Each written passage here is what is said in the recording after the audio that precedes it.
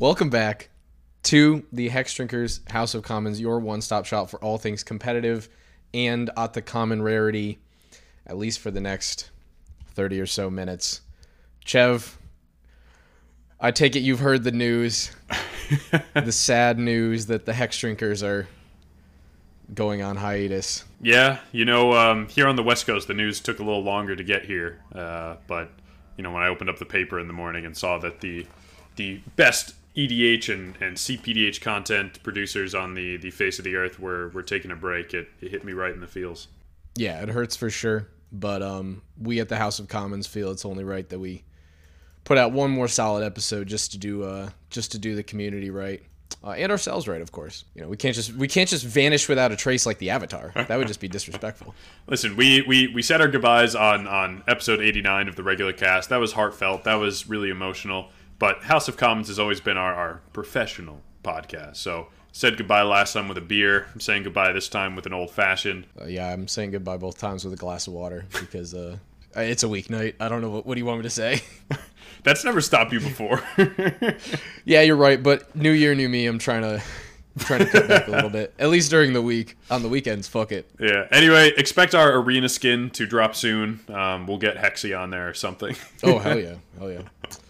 Well, anyway, speaking of things that we normally talk about on the House of Commons, it's been a minute since we've done a format update, a database update, and I guess that's to our benefit because there are some big changes happening we wouldn't have wanted to jump the gun on. Chev, what's going on in database land?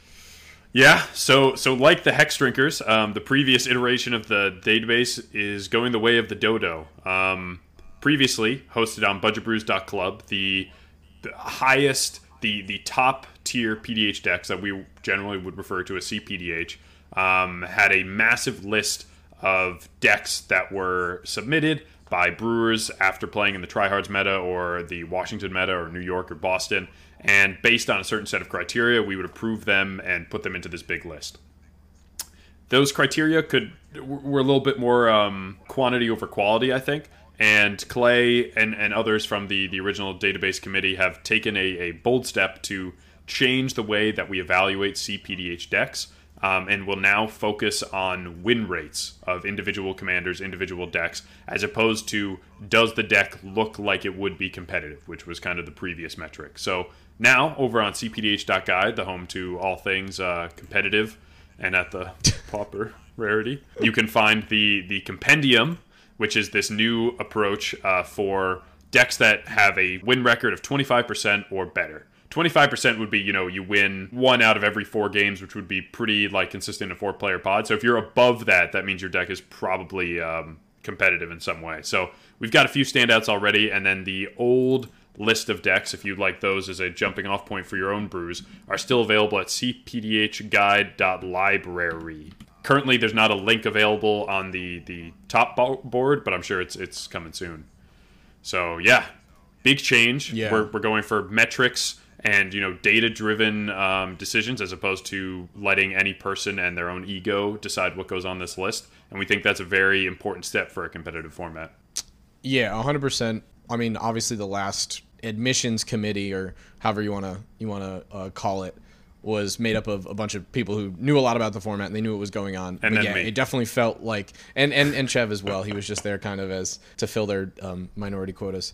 Yeah, it definitely felt like if you put in the effort and just put in the critical amount of time just to check all the boxes, you would probably get there. But now we're going the way of big data. I think another thing that should be said is that you need a win rate of 25% or better, but you also have to have at least 15 games played, 15 games on record. You can't just get in there with a win rate of 100%, 1 game played. Yeah, I guess theoretically this is I don't know how many statisticians we have listening to the pod, but I guess this is a kind of a crude approximation of the law of large numbers. So yeah, definitely encourages people to, one, obviously get these things out into the world and test them, which then leads to obviously even more tinkering and more creation of what is optimal, but also just having them out in the world and having other people see them is a great way to get more people to want to try your deck. And theoretically, ideally, people are able to kind of crisscross in between metas, and see how it plays against different players and all sorts of different decks. Yeah, and it really opens up, how decks get submitted as well, right? The tryhards have been great in collecting all this data over all their games played, but with this switch to really seeing cPDH Guide as the home of competitive Pauper, it's opened itself up to other communities as well. I was talking to Clay recently, and he said there's 3 or 4 growing in-person metas at this point, and the hope is that they would contribute in the same way. Something that we're kind of seeing towards the end of the current iteration of the database is we have a few all-star brewers just putting in deck after deck after deck, and that's amazing. We're more than happy to see all the different expressions of competitive Pauper that can kind of, fit in there, but there was a question at times of, are all of these decks that you're brewing and now responsible for getting the same amount of love? Are they all on the same level of, competitive viability, or are they just slightly different tweaks on an underlying formula with another commander? So this way, we'll still see the same brewers, I'm sure, because they're kind of the best of the best at this point. But it limits really what can be given that top honor, and I think that's incredibly important.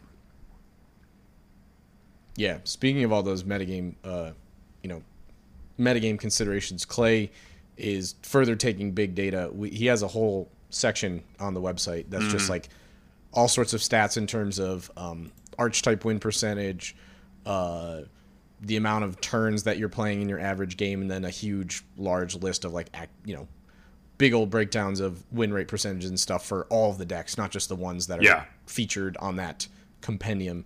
So just obviously, once again, as the format grows, as more people continue to brew, and as these decks get more games played, we're just going to have a true wealth of data involving what's going on, relative to a lot of these other big data booms that we've been seeing in 60 card and more competitive versions of. I'm also seeing a certain benthic druid out there, Julian, in the top 10 decks.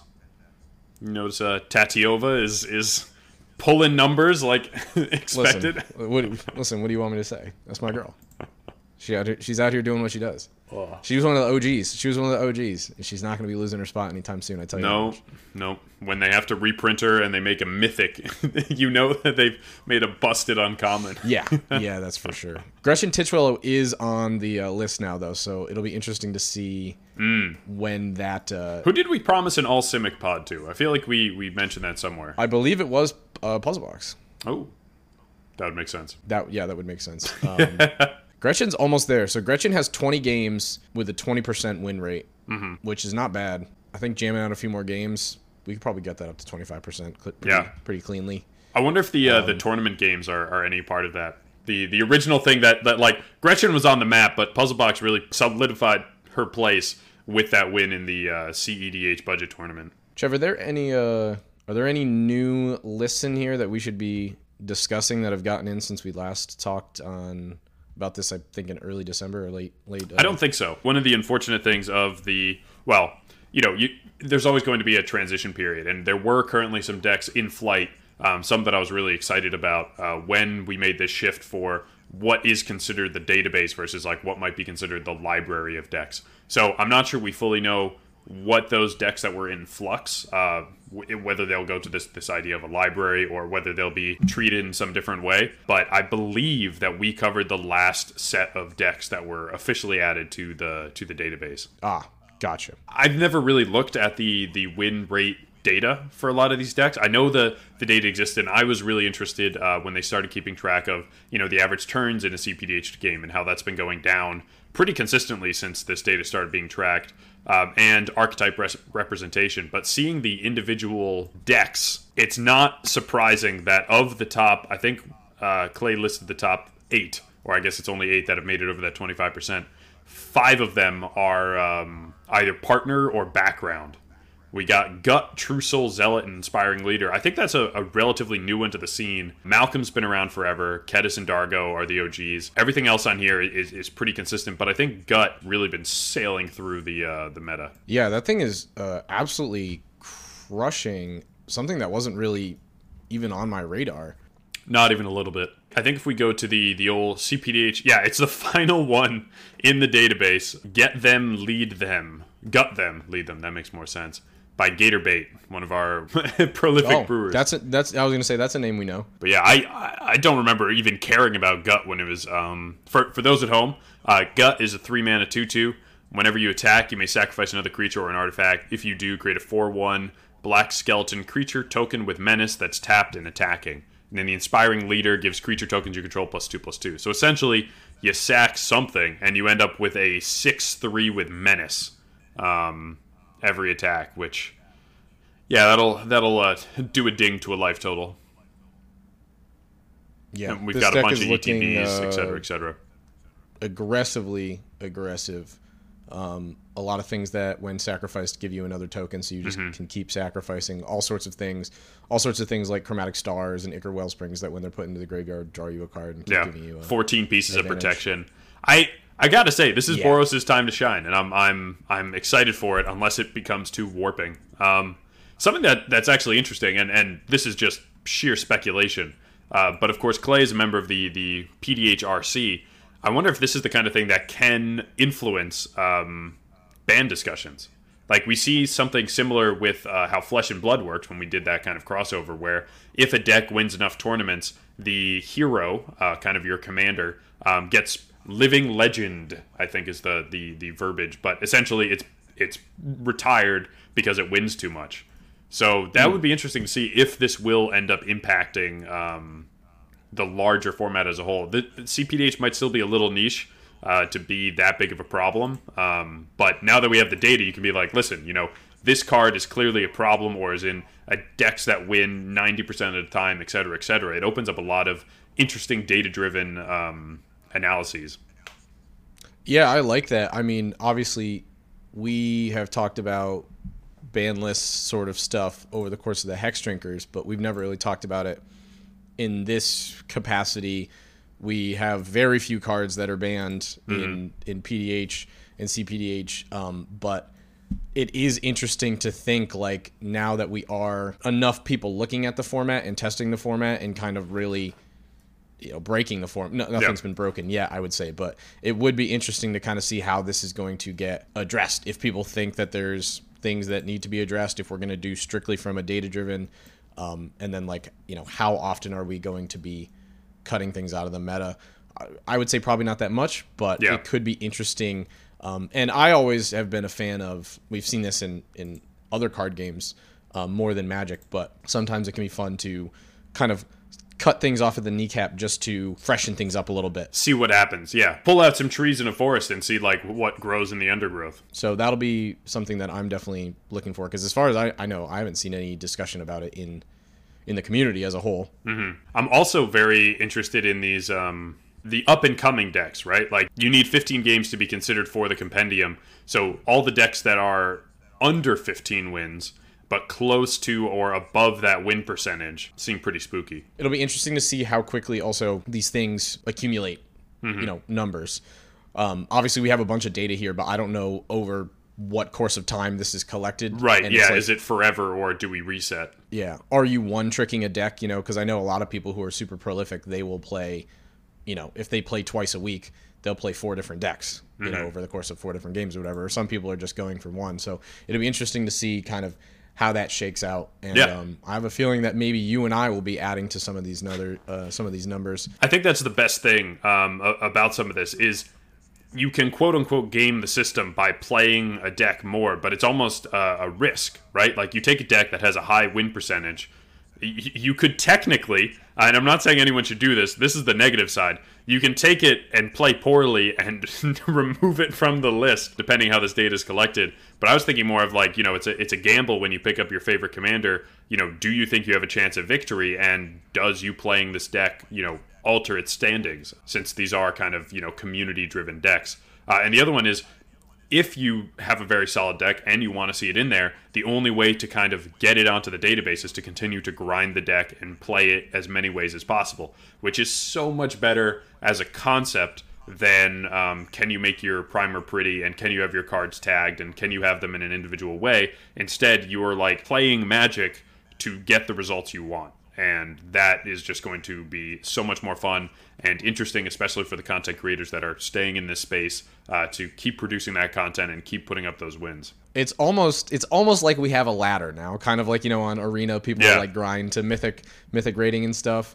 It's almost like we have that now, which is kind of interesting. I feel like this is something I should know exactly off the top of my head, but I almost feel like we should have like a league similar to the one that I participated in for PDC. I feel like we should have like a cPDH league. Ooh, that'd be cool. We'd do that. Maybe do a little write-up at the end. We still have the Hexdrinkers website. Yeah, I mean, I would love to. That's something I'd love to participate in, and I definitely would help kind of organize and stuff.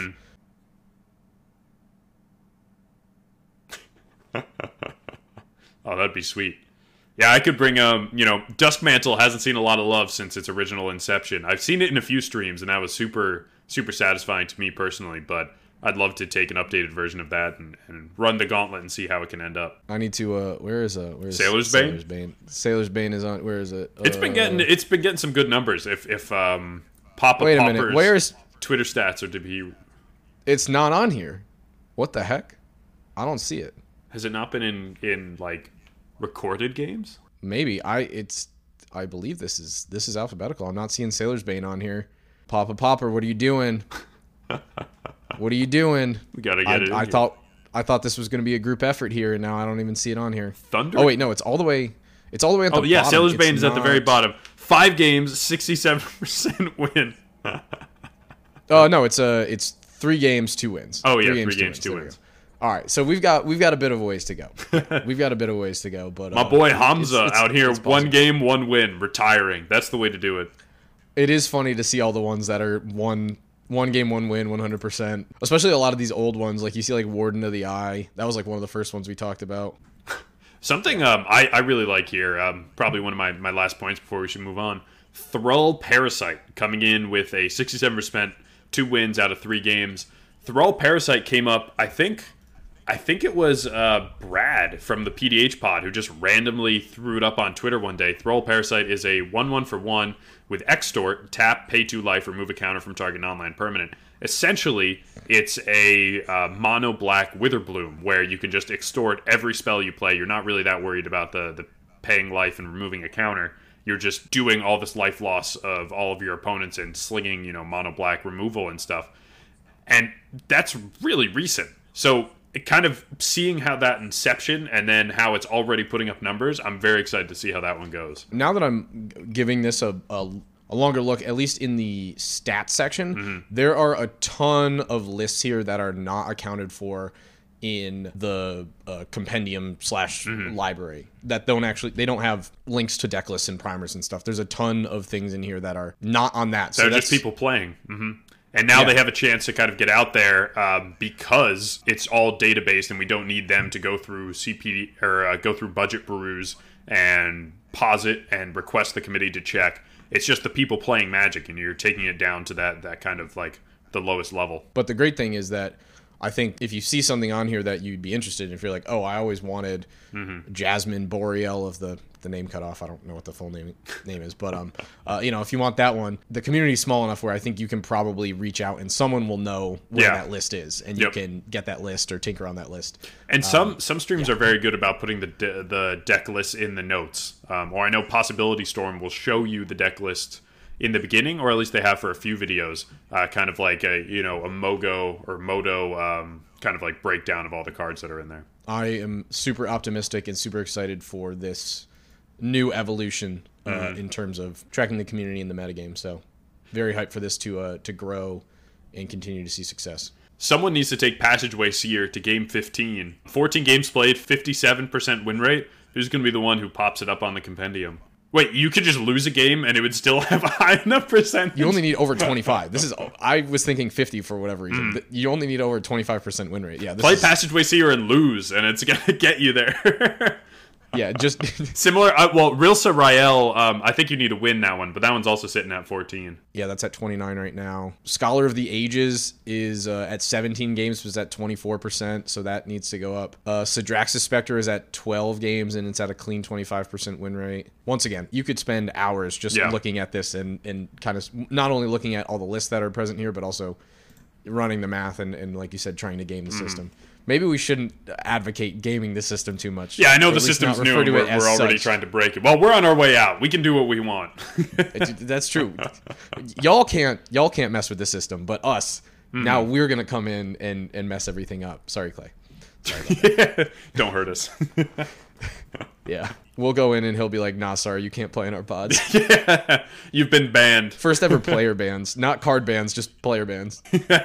We'll make a third tier list. I think that's enough DDB information. Go to cPDH.guide for your one-stop shop for competitiveness and fun data analytics. There's also a new Discord.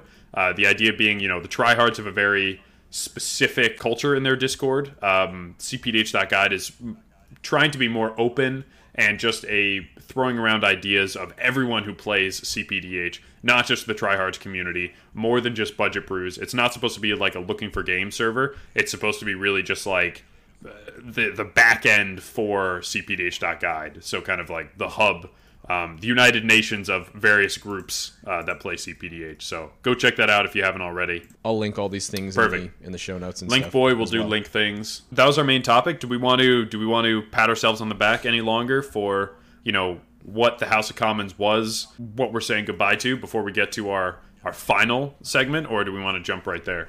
I think we should just, similar to how we did with the Hexdrinkers, I think we should just wrap it up. We have been interested in PDH and cPDH for a while, and as the community was starting to grow, we thought that we had something to say.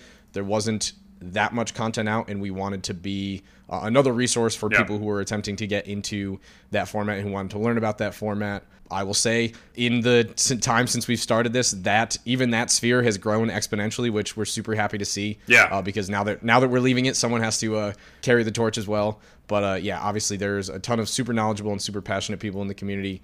We are super thankful to have been involved with all of them, and obviously we will be around in the future playing games and participating in streams and etc. Yeah. We will be boosting the numbers, as we said. So it's really been like riding the wave. We did our first, I think it was episode 33, was playing hard with bad cards, which is when we really tried cPDH for the first time, back when the database was a Word doc that Clay kept together. And since then, seeing the greater PDH ecosystem as a whole, we have the PDH pod now. We have the tryhards and Ryan, the common connoisseur, streaming and every week. And then we've got Possibility Storm jumping in. We've got a few shout outs on larger publications. And then we did our part with providing a podcast for this. We had articles all over the site. It's been incredible to see the growth of the format organically and just out of sheer love. So we know we're leaving the format in a good place from a content perspective. And like Julian said, we're still around, and we'll probably come to harass you on stream in the best possible way. Precisely. All right, Chev. One little last thing to wrap it up. Let's do it. I don't actually know what the thing is. You just told me we have another thing. Right. So, I mean, here we are talking about Magic and having played cPDH for something on like 2 years now, because we're ancient in this meta. Time flies when you're having fun. Yeah.